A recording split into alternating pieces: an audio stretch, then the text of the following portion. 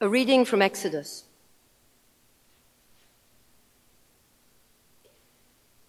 Moses was keeping the flock of his father-in-law Jethro, the priest of Midian. He led his flock beyond the wilderness and came to Horeb, the mountain of God. There the angel of the Lord appeared to him in a flame of fire out of a bush. He looked, and the bush was blazing, yet it was not consumed. Then Moses said, "I must turn aside and look at this great sight and see why the bush is not burned up." When the Lord saw that he had turned aside to see, God called to him out of the bush, "Moses, Moses." And he said, "Here I am." Then he said, "Come no closer. Remove the sandals from your feet, for the place on which you are standing is holy ground." He said further, "I am the God of your father, the God of Abraham, the God of Isaac, and the God of Jacob." And Moses hid his face, for he was afraid to look at God. Then the Lord said, "I have observed the misery of my people who are in Egypt. I have heard their cry on account of their taskmasters. Indeed, I know their sufferings, and I have come down to deliver them from the Egyptians and to bring them up out of the land to a good and broad land, a land flowing with milk and honey, to the country of the Canaanites, the Hittites, the Amorites, the Perizzites, the Hivites, and the Jebusites. The cry of the Israelites has now come to me. I have also seen how the Egyptians oppress them. So come, I will send you to Pharaoh to bring my people, the Israelites, out of Egypt." But Moses said to God, "Who am I that I should go to Pharaoh and bring the Israelites out of Egypt?" He said, "I will be with you, and this shall be the sign for you that it is I who sent you. When you have brought the people out of Egypt, you shall worship God on this mountain." But Moses said to God, "If I come to the Israelites and say to them, 'The God of your ancestors has sent me to you,' and they ask me, 'What is his name?' what shall I say to them?" God said to Moses, "I am who I am." He said further, "Thus you shall say to the Israelites, 'I am has sent me to you.'" God also said to Moses, "Thus you shall say to the Israelites, 'The Lord, the God of your ancestors, the God of Abraham, the God of Isaac, and the God of Jacob has sent me to you. This is my name forever, and this my title for all generations." Hear what the Spirit is saying to God's people. There is nothing quite like a natural disaster to bring out the best and the worst in us as people. And I should add, as people of God. If you don't believe me, ask Joel Osteen.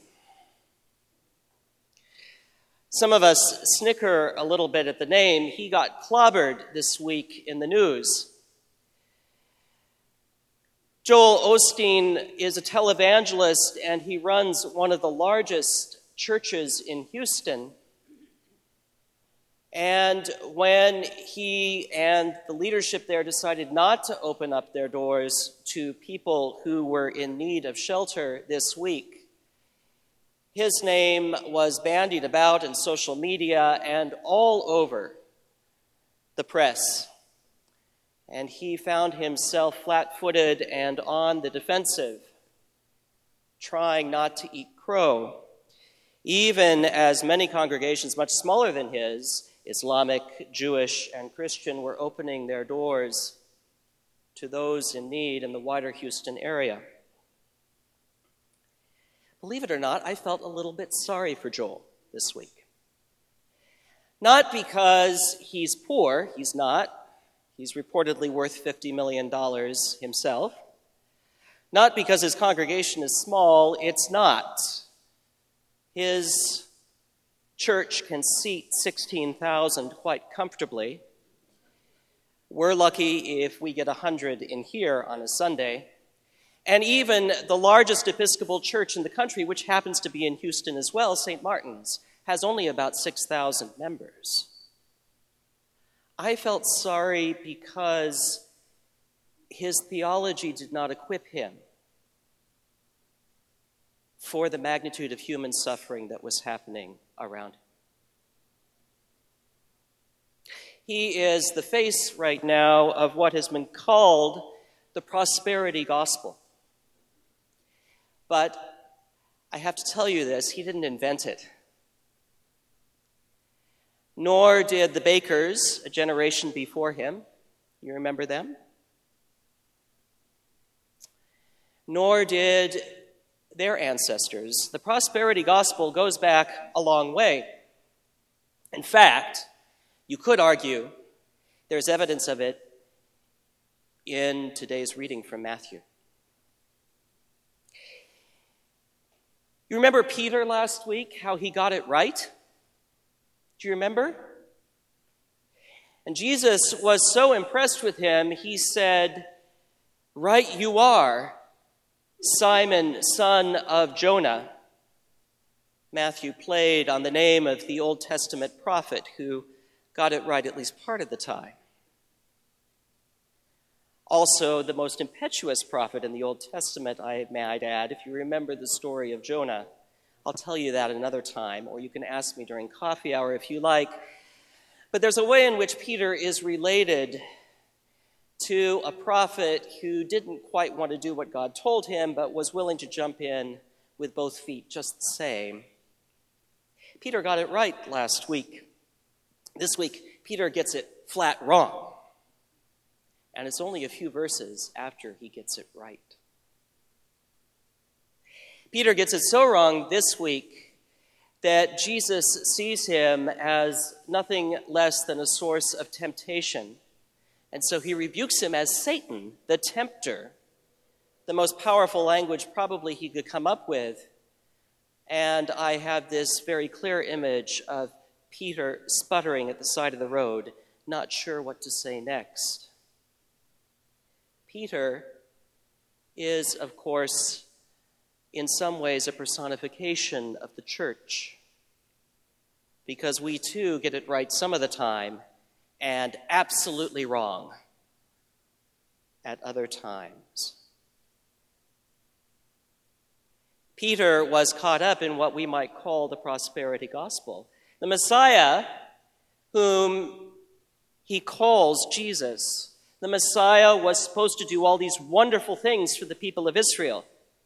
Throw the Romans out, restore the ancient Davidic dynasty, bring back prosperity. And of course, I can't help but imagine that Peter thought that he and the other disciples would be living before long in a gilded palace with all the comforts they could imagine on top of the heap. Maybe because there were 12 of them, each in charge of a tribe. That would be pretty cool, wouldn't it? That was probably something close to what Peter imagined when he said that Jesus was the Messiah. Peter was a child of the prosperity gospel. But then Jesus starts talking about what's really going to happen when he goes to Jerusalem. And he talks about crosses and death, the scattering of the flock, all of the things that nobody signed up for, least of all Peter. And so he takes his teacher aside and begins to rebuke him. But the prosperity gospel can't be traced just back to the first century. It goes back even further. We see signs of it in today's reading from Exodus. It takes a little bit of imagination, but if you know the context of this story, you'll realize that Moses too, was a child of what we might call the prosperity gospel. Do you remember just a week or two ago, he was fished out of the Nile by the daughter of Pharaoh. He was rescued from the death that Pharaoh had ordered for all of the male boys of the Hebrew people. And thanks to some clever maneuvering by Moses' sister, they brought Moses' mother back into the picture to nurse him and ultimately to raise him, but always in the protection of Pharaoh's family. You remember the name of the Disney film, right? Prince of Egypt. Moses grew up a child of the prosperity gospel. The prosperity gospel in Egypt was pretty clear, and it was like most ancient prosperity gospels. You did the right things, you gave the right sacrifices, you honored Pharaoh, and you knew how your gods worked and operated, and if you did everything right, the Nile would flood as it would every year. You would have abundant crops, maybe enough to put away, and life would be good.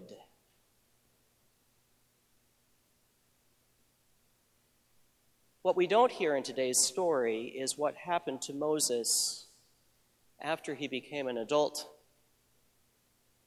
The authors of Exodus give us a few short verses to explain that one day Moses saw an Egyptian beating one of his brother Hebrew people. And Moses, in a fit of rage, killed the Egyptian. And when word got out about that, Pharaoh put a mark on Moses' head, so Moses had to flee. The life of the prosperity gospel had squeezed Moses out and pushed him to Midian. There, Moses met Jethro and married one of his daughters and inherited the family business, which was taking care of the sheep. He was basically now a nomad, a no-name, a no one. He was on the wrong side of the prosperity gospel.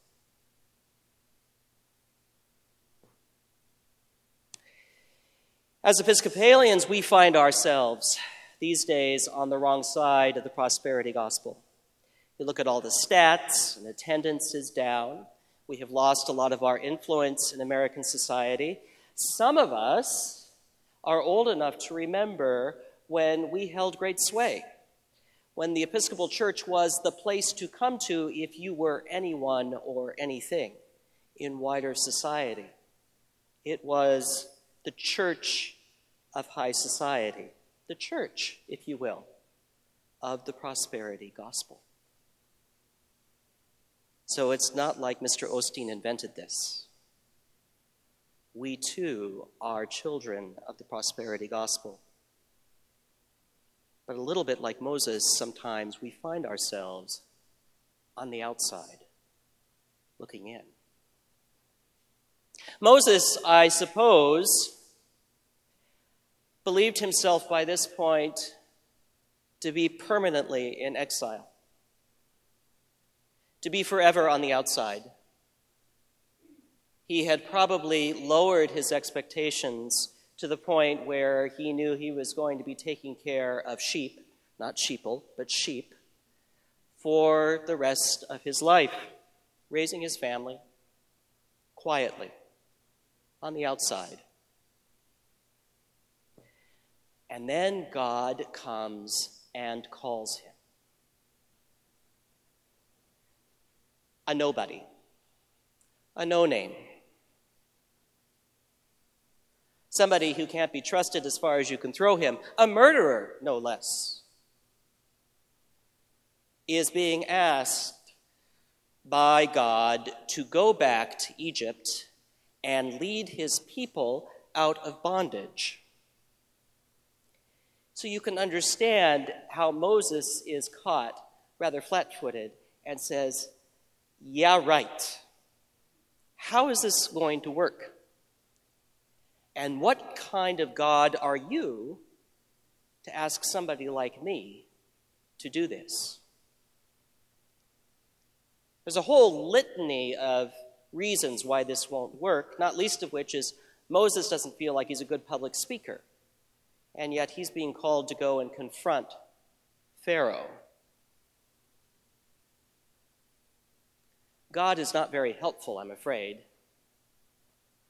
In Egypt, Moses would have recognized the names of the gods and what they were responsible for.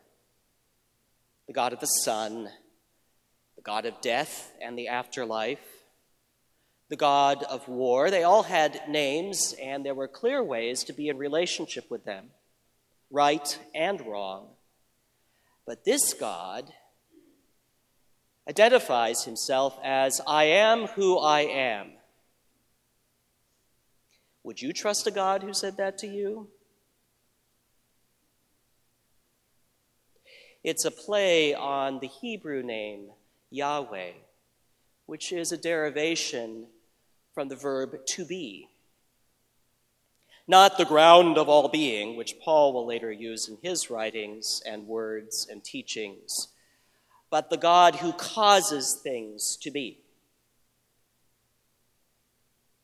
The God the Hebrew people will come to later recognize that has created everything.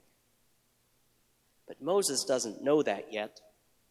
All Moses sees is a burning bush, and probably part of him thinks he's going crazy. Not the God of the prosperity gospel. This is the God, Moses hears, of our ancestors. This is the God who calls Jesus out of a no-name life as well, in a little dusty town called Nazareth. This is the God who calls our Lord and Savior not to throw the bums out and restore the ancient glory of the people of Israel, but to go to Jerusalem and give up his life, to embrace suffering. You see, if we really do have a God whose name relates to being itself, we have to have a God who understands not just our prosperity, but our suffering as well. Who understands what it means when a major American city is underwater. A God who understands what it means that some people will have the wherewithal to get through this disaster and others will struggle for the rest of their lives to recover. A God who understands what it means when we've done everything right and we still end up on the outside looking in.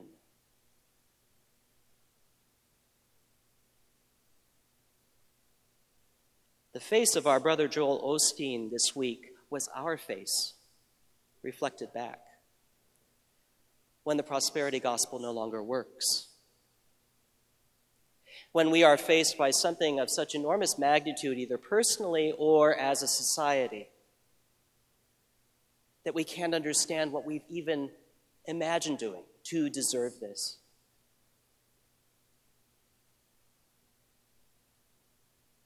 Our God is a God who understands that moment and who embraces that moment and who meets us in that moment, just like God met Moses, just like God promises to meet Jesus and his followers, even in the depths of complete dissolution and betrayal.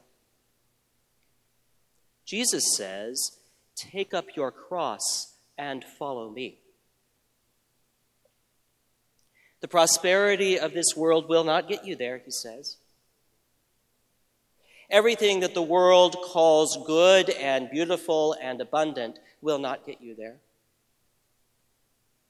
only if you come as you are with all of your imperfections and all that you have suffered and all that you have endured, only then will you understand who God is, the God who says, I am. We relive this teaching week after week as a Christian community. Sometimes because we are a liturgical church, I think we get a little bit too comfortable when we say our confession, and then we come forward to receive the broken bread and the common cup. But I want you to hear that anew today and think about what it means to declare our own brokenness right before we receive the broken bread. To take up our cross, whatever that cross has been for you and for us as a community and for us as a wider people. And to gather that all up together around God's table. The God who comprehends who we are, where we have been, and perhaps even where we are headed. Because our God is not a God who promises prosperity. Prosperity is not enough for our God, and God knows prosperity is not enough for us. What we need is not prosperity, but new life.